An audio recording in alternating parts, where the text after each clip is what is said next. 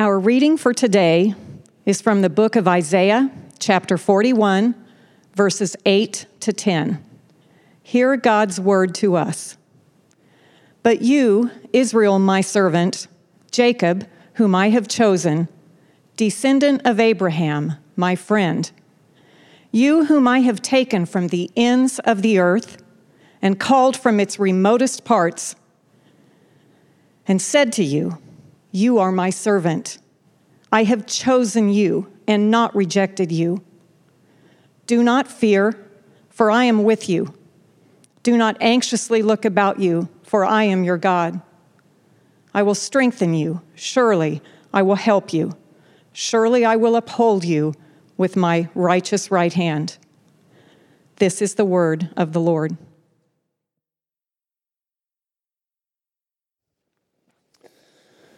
Well, hi, Christ community. It's a great joy to have you join us today. And I know for some of you who are visitors and friends, we've heard that around the weeks that we've been doing this, that you have joined us from around the country. A special welcome to you. And we hope you feel warmly welcome. We hope you will sense Christ's presence with us. So we are so grateful. And these are difficult times and uncertain times. And because of that, I just felt like before the Lord that we should maybe pivot just a little bit today. We've been, as a church family, as many of you know, exploring the brilliant and beautiful and strikingly awesome New Testament book of Luke. And one of the things, if you studied the book of Luke, you know that one of Luke's favorite companions is the Old Testament prophet Isaiah. And so Isaiah's shadow is all over the text. But not only that, Isaiah's footprints are all over the Gospel of Luke. And so we want to shift gears just a little this morning in light of our times and listen to a comforting, a timeless, and an encouraging word that the prophet Isaiah gives to us. So before I open God's word, let us bow for prayer. Heavenly Father, thank you that you are our refuge. And Lord, as we come before you, we recognize that we are a very needy people. We are a needy nation, a needy world. So Lord, in this moment, may you speak to us, and may the words of my mouth and the meditation of each one of our hearts be acceptable to you.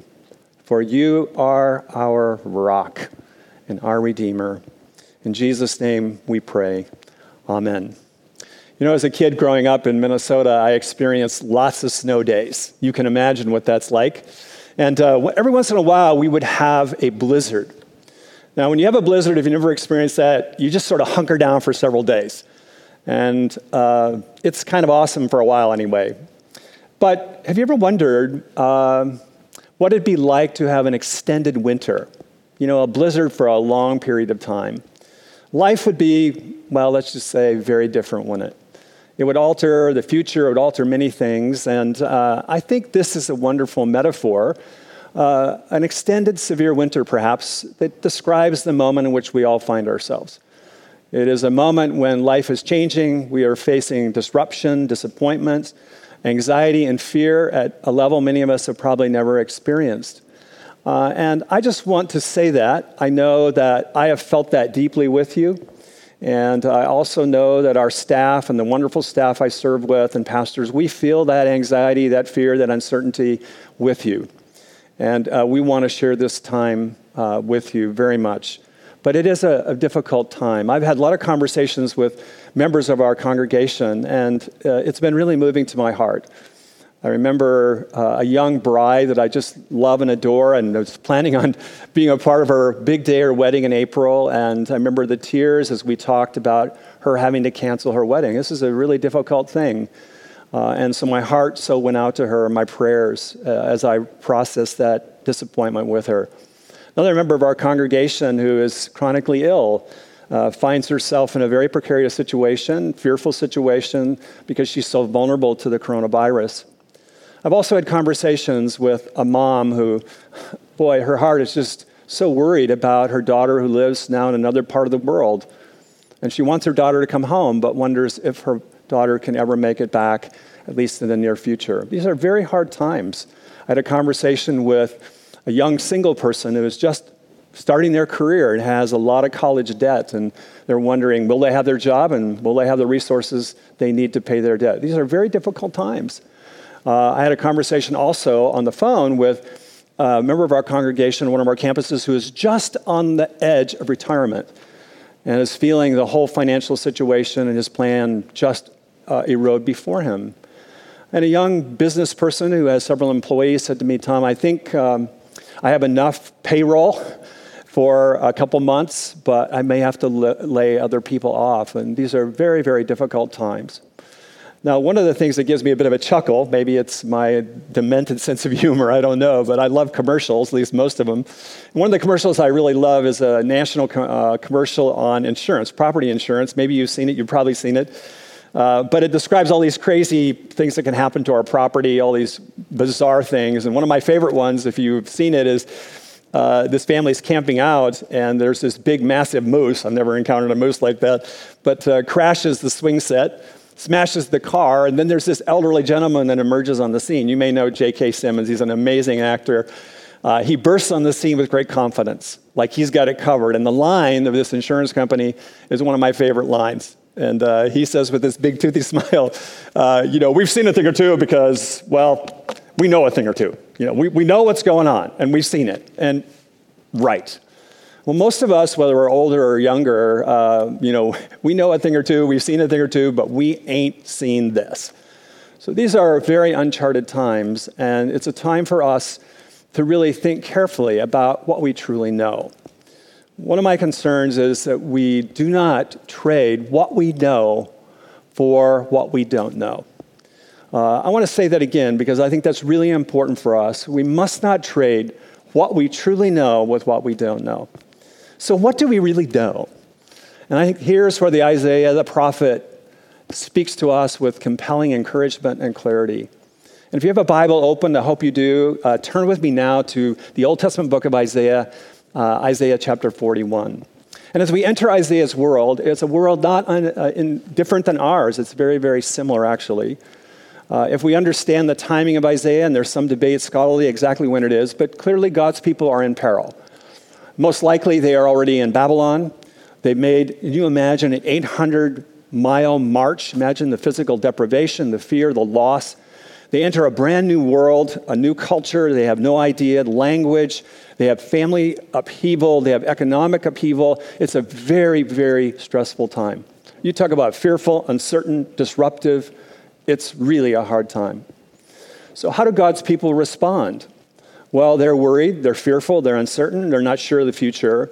And out of that deep heart of fear and anxiety, God inspires the prophet Isaiah to give his people, his covenant people, a great word of encouragement.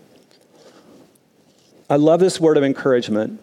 And as we look at this, think about 2,600 years ago, Isaiah wrote these words that we're going to look at today. And in these words, what we find are three powerful reassurances for us in this moment. And I want you to grab them. I want you to put them in your heart. I want them to be cemented in your mind. I want them maybe to have you put them on your Facebook page or on your computer screen or on your mirror as you get up in the morning. And these three reassurance and truths are so timeless and so important for you and me right now. And Isaiah is going to remind us explicitly and implicitly three reassurances. First, God will be with you. God will be with you. Secondly, God will help you. God will help you. And third, God will transform you. God will be with you. God will help you, and God will transform you. Now, I want us to look a little more carefully at each three of these truths that are so important for our time. And I want to encourage all of us to reflect deeply on them. In these tough times, God wants to get his people's attention, to get their eyes off their circumstances and on their own lives. In Isaiah 41:10, I want to read that for you because the New American Standard Translation that Tammy read for us actually better captures the original context of the Hebrew text and its grammatical structure. And I want to remind you of the words Isaiah 41:10. Isaiah 41:10, a New American Standard Translation says, "Do not fear, for I am with you. Do not anxiously look about you, for I am your God." Now notice the progression. I will strengthen you. Surely I will help you. Surely I will uphold you in my righteous right hand. First, we need to grasp that God will help you. God will help you. One of the things that we see in this text is God's increasing attentiveness and, yes, divine intervention in our lives. His increased attentiveness and divine intervention. When I read this text and its progression, I think of my daughter Sarah when she was young. That was a while ago. When she was a young toddler, she was an early riser as I was. And often in the morning, she would come down these stairs, several flights of stairs, and she would kind of scoot herself down, and I would be at the bottom of the stairs. And she was just really learning how to walk. And so she navigated it rather tenuously and carefully. So I would be at the bottom of the stairs, Sarah would be up on the top, and she looked down at her dad to make sure I was there. So she would start out, and she would start out on her own strength, and I would move up just a little closer to make sure I was right there for her if she was unsteady. And she would make her way, and then once in a while, she would need my hands to kind of guide her so she didn't fall one way or the other. So I would stand behind her, then I would put my hands right by her and steady her, and then I'd step back. And there were times as Sarah scooted down those stairs, I'll never forget this, there were times when she started to wobble where I thought she was going to fall. And at that moment, what did I do? At that moment, I reached out and held her in my hands when she could no longer do it on her own. That picture is exactly the picture Isaiah gives of our Heavenly Father and his attentiveness and increasing intervention in our lives. It's one of the most beautiful pictures in all of Holy Scripture. This is our triune God's attentive presence in our lives. Our God is always there. He is the good shepherd who is always with us. He is eager to intervene in our lives in any way we may have needs. I want you to know, beyond a shadow of a doubt, that you can know God is there with you in anything you are facing or will ever face. It is one of the truest truths of the universe. Whatever you are facing this week, next month, the rest of the year, God will be with you. This is the most important thing for us to grasp, his attentive presence in our life. Now, Isaiah the prophet will continue to weave this theme through his letter, but I want you to notice also how it builds in chapter 43, verses 1 and 2. Notice how God draws us with this comforting presence and his reassurance as his beloved people. Hear Isaiah's word, Isaiah 43, verses 1 and 2. But now, thus says the Lord who created you, O Jacob, he who formed you, O Israel, fear not. Fear not, for I have redeemed you. I have called you by your name, and you are mine.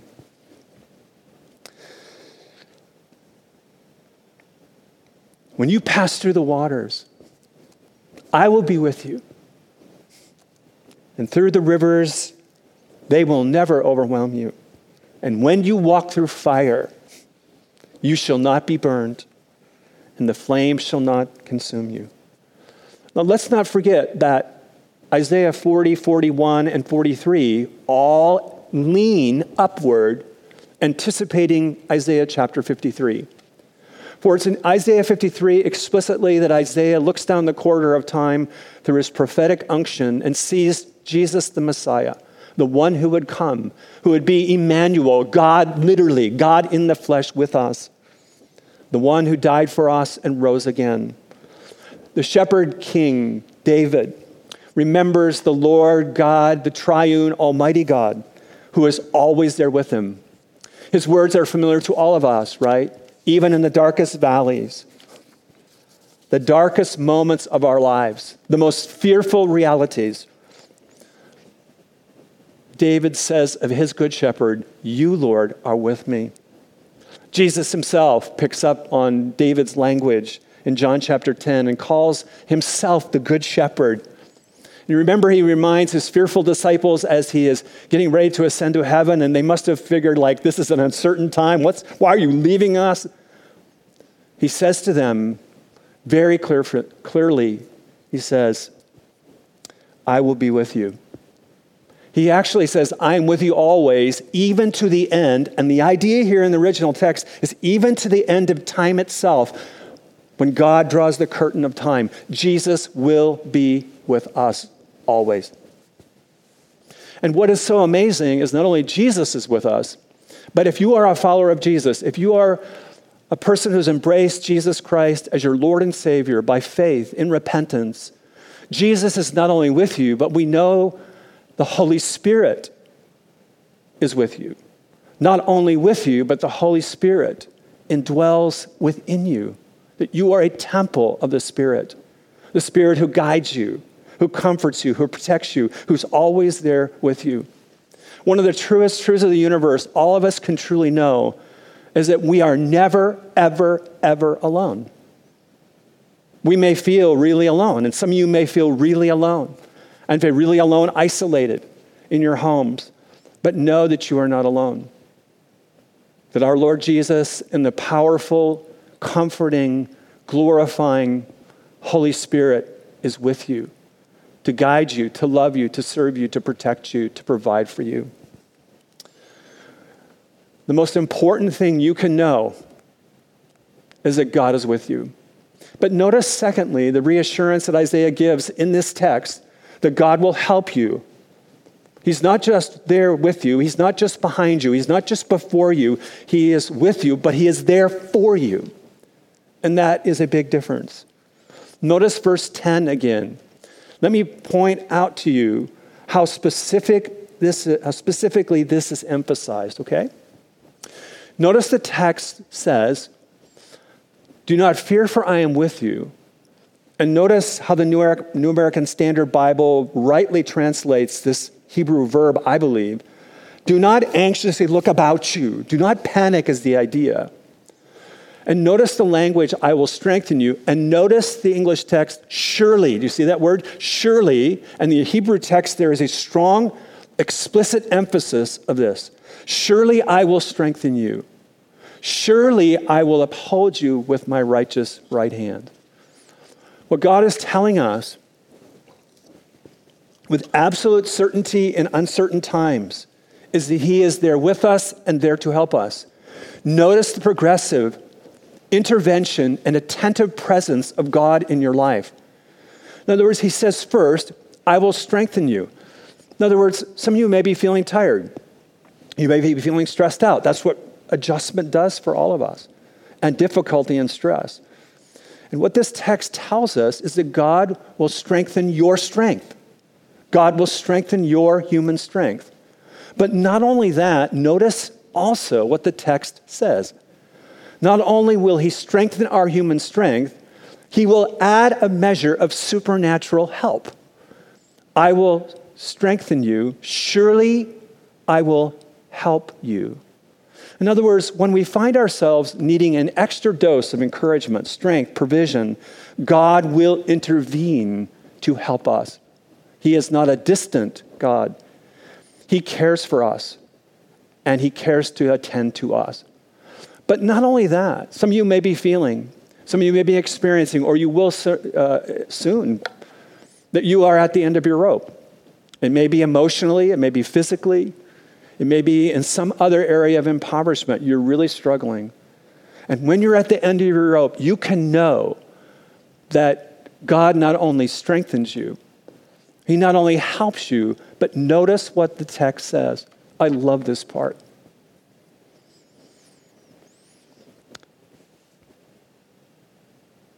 It says that our God holds us as his beloved children in the very palm of his hand. His omnipotent, nail-scarred hands. That's the tender love of the Father for us. Even when we're unsteady, even when we feel like we're going to fall down those stairs, even when we are ready to tumble back, the Lord is there to hold us, to embrace us in his tender arms. What beautiful picture Isaiah gives to us. We must not trade what we know for what we don't know. And we know that God is with us. God is not only with us, God will help us. He will help you. And don't you love this, that Isaiah tells us in Isaiah 40, that brilliant chapter of God's greatness and power. Notice how he ends this chapter. And let me read these words to you. These are as true, the truest truths of the universe. Isaiah 40 ends, have you not known? Have you not heard? The Lord is the everlasting Lord, the creator of the ends of the earth. He does not faint or grow weary. His understanding is unsearchable. He gives power to you and me, to the faint. To him who has no might, he increases strength. Even youths, the idea here is even youths with all their vigor shall faint and be weary, and young men shall fall exhausted. But they who wait or trust for the Lord will renew their strength. They will rise up with wings of eagles. They will run and not be weary. They will walk and not faint. King David reminds us, as Isaiah does, of our shepherd.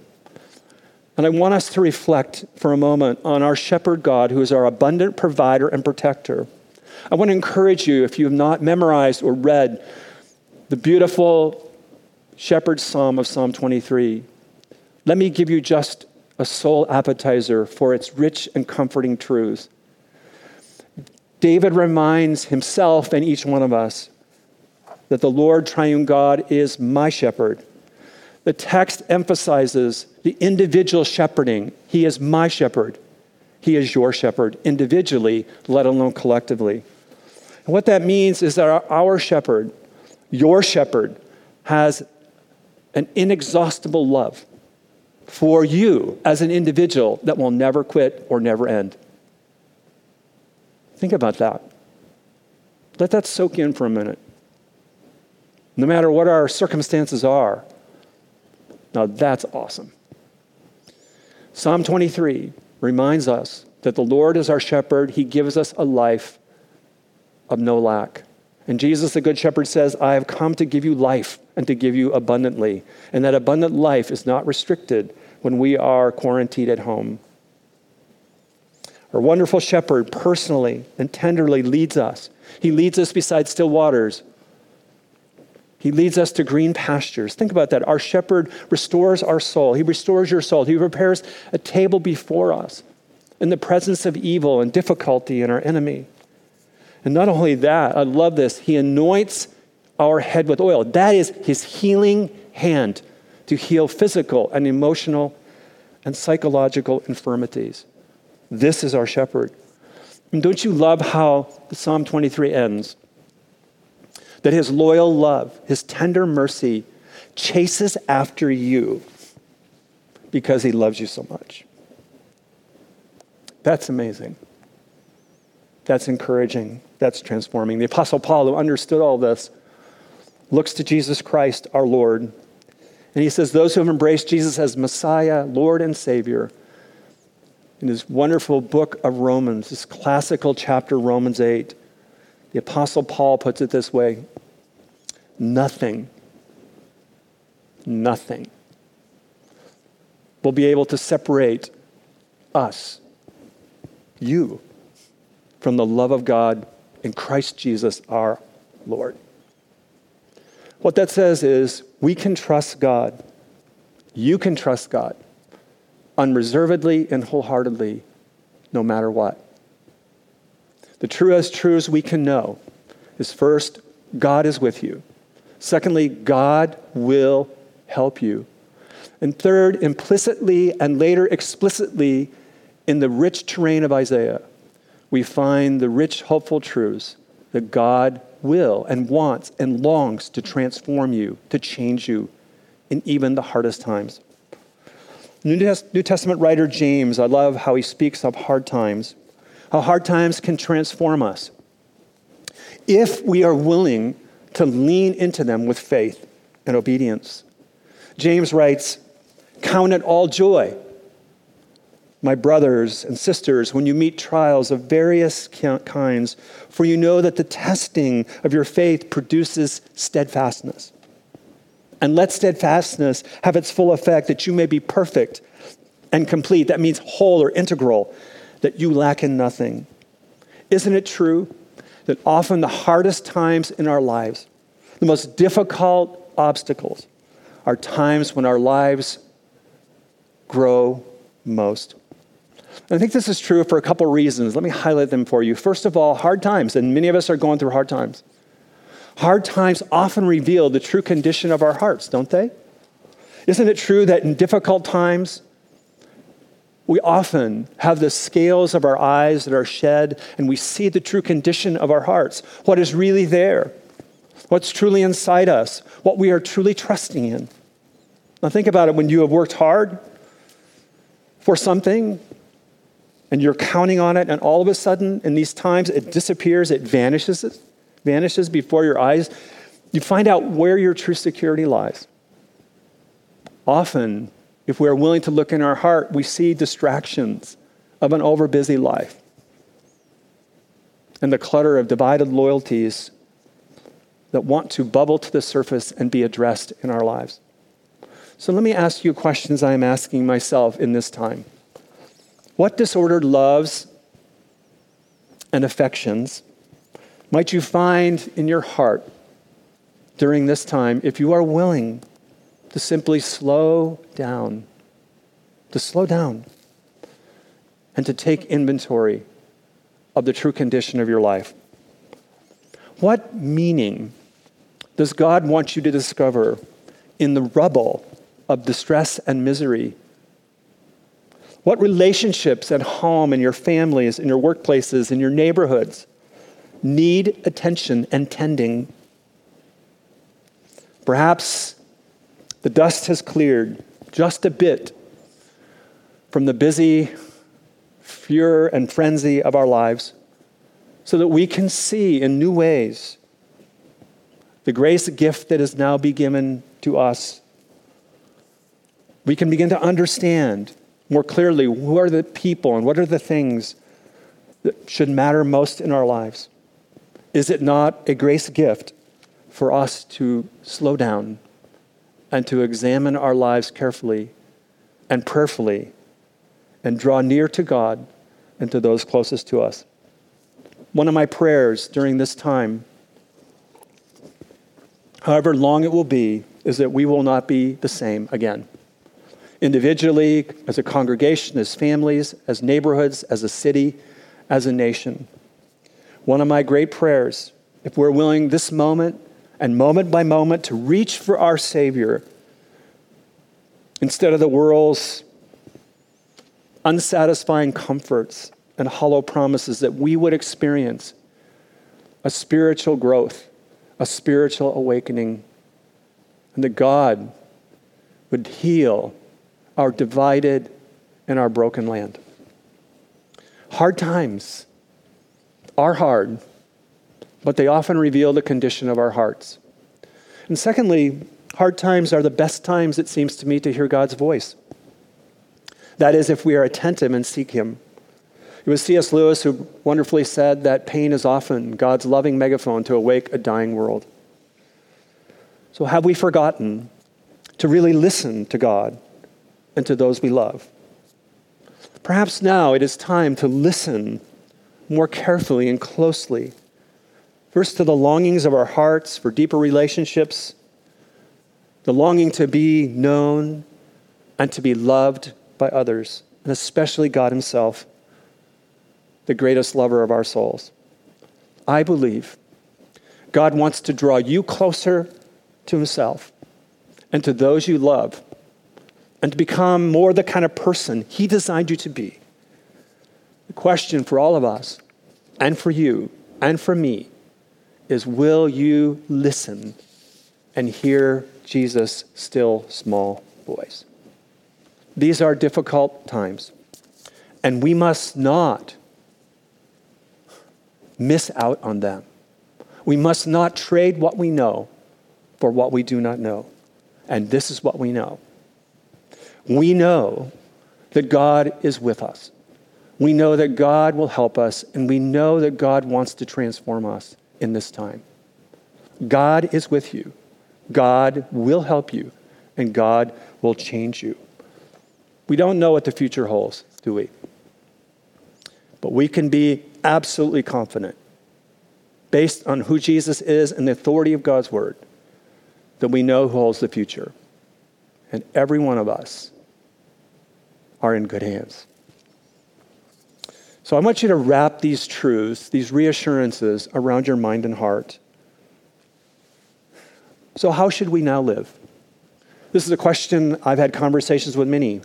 I know many of you are having conversations about, what does this time mean for me? Where should I focus?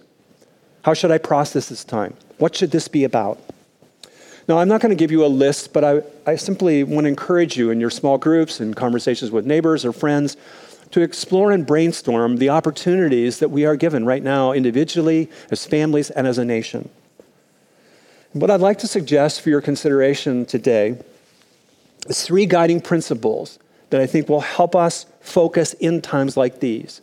I'd like to highlight them briefly. I encourage you to write them down or to put them on your mind or arrange them in your thinking. First, let's focus on today and not tomorrow. Isn't it easy during this time? It is for me, at least, when there's so much uncertainty, to fill my mind with all the what ifs, right? What if, what if, what if? But what if we exchanged the worrisome what ifs to the hopeful words of Jesus? What if those words occupied our mind? In his Sermon on the Mount, Jesus looks to all of creation, the birds and lilies, and says, see how God takes care of them, and you are worth more than them. I want to encourage all of us in this beautiful spring to get outside, to take a walk, to look at the flowers, to hear the birds sing, and remember Jesus' words. Jesus says, seek first his kingdom, and I will take care of all the rest. And Jesus says, let's not borrow tomorrow's trouble. Anyone have trouble with that? I do. And Jesus says these words, do not be anxious about tomorrow, for tomorrow will be anxious for itself. Sufficient for the day is its own trouble. Now, how's that for hopeful realism? Perfect. So let's focus on today and not tomorrow. Secondly, let's, as a congregation, as individuals, let's focus on others, not ourselves. In times like these, there's a temptation, isn't it, to turn inward, to think about self-preservation. And our physical movement, yes, is restricted, but I want you to know there are new opportunities. We can be more fully present with our neighbors. In the last couple of weeks, I have to say that my bride Liz and I have had more conversations with our neighbors than in the last 2 years combined. So in these opportunities with neighbors, how can we encourage our neighbors? How can we serve them? How can we show love of Christ to them? A great question I want to challenge you to ask your neighbors in appropriate ways is, as you interact with them, ask them, how can I pray for you during this time? Wow. My hunch is they will receive that very well. And maybe you will have an open door to have a rich spiritual conversation and point them to the hope Jesus has for them during this uncertain time. Also, stay connected to your friends and fellow congregants through all the technology we have. It's amazing. We can make a FaceTime call, write a text, or I actually have done this lately a lot, old-fashioned phone calls. They're kind of fun, actually. Or I would suggest doing something some of you have not done much. Write an encouraging written note to a friend, a member of the congregation, and put it in the mail this week. Would you do that? I bet that will encourage people more than you can imagine. Lastly, let's focus on the opportunities, not obstacles. There are so many opportunities. I'm not minimizing the hardship we're facing, but let's be creative and innovative. And I'm going to encourage you as a family, as friends, or as a community group to use your collective imaginations, brainstorming ways you can love God and others, and how you can continue to further Christ's kingdom mission in our world. Will you embrace the opportunity to engage now in the spiritual disciplines of study and prayer? This is a time for families and couples and roommates to gather together for studying God's word and praying together. What a rich time that'll be. And let's look for new opportunities to share the good news of the gospel with many people. Many people are asking big questions about life right now, as much of their foundation is eroding around them. And they are open to hear the good news of Jesus. Will we share that?